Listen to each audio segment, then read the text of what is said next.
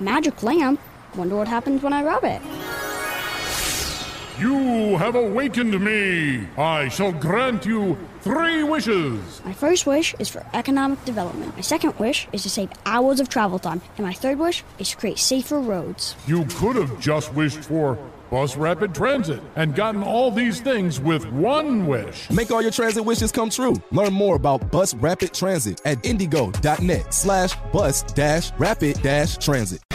A Michigan woman is being charged after allegedly stealing items from Walmart by not scanning all of her items at the self-checkout. This happened in Alpena, which is in northern Michigan.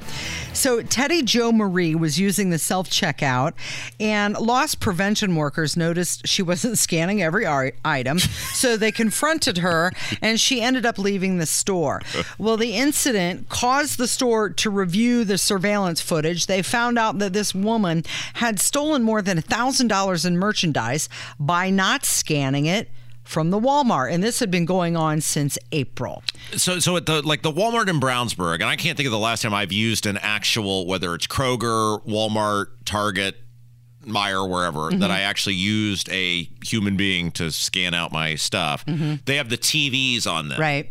And I know, so it shows you as you're scanning the stuff. And I know someone is looking at me. And Casey, do you do this where you wonder what the person looks like who's looking at you? No, I don't think about who's on the other side. And if I'm thinking about it, I always try to wave to the person too. Do you? Yeah.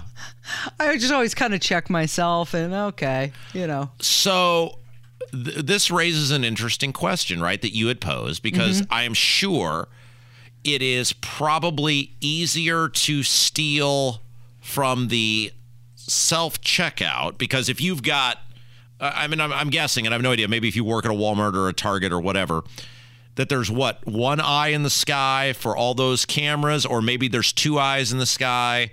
Well, if you've got continually, I'm guessing there's 8 stations at the Brownsburg Walmart. I don't know if that's standard, more or less, whatever. But if you continually got 8 people you've got to keep track of, the odds that you are going to catch 8 people continuously moving items in and out of a cart and making sure you got every single item. It's pretty tough, right? It's almost impossible. So while you're saving money in the standpoint of, and I understand, hey, we don't have to pay a person to run the register.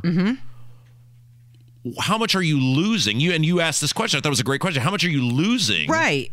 Well, that's my question. Do self-scanners save more than what's going on with loss prevention? And I have seen lawyers say, never use self-scanners.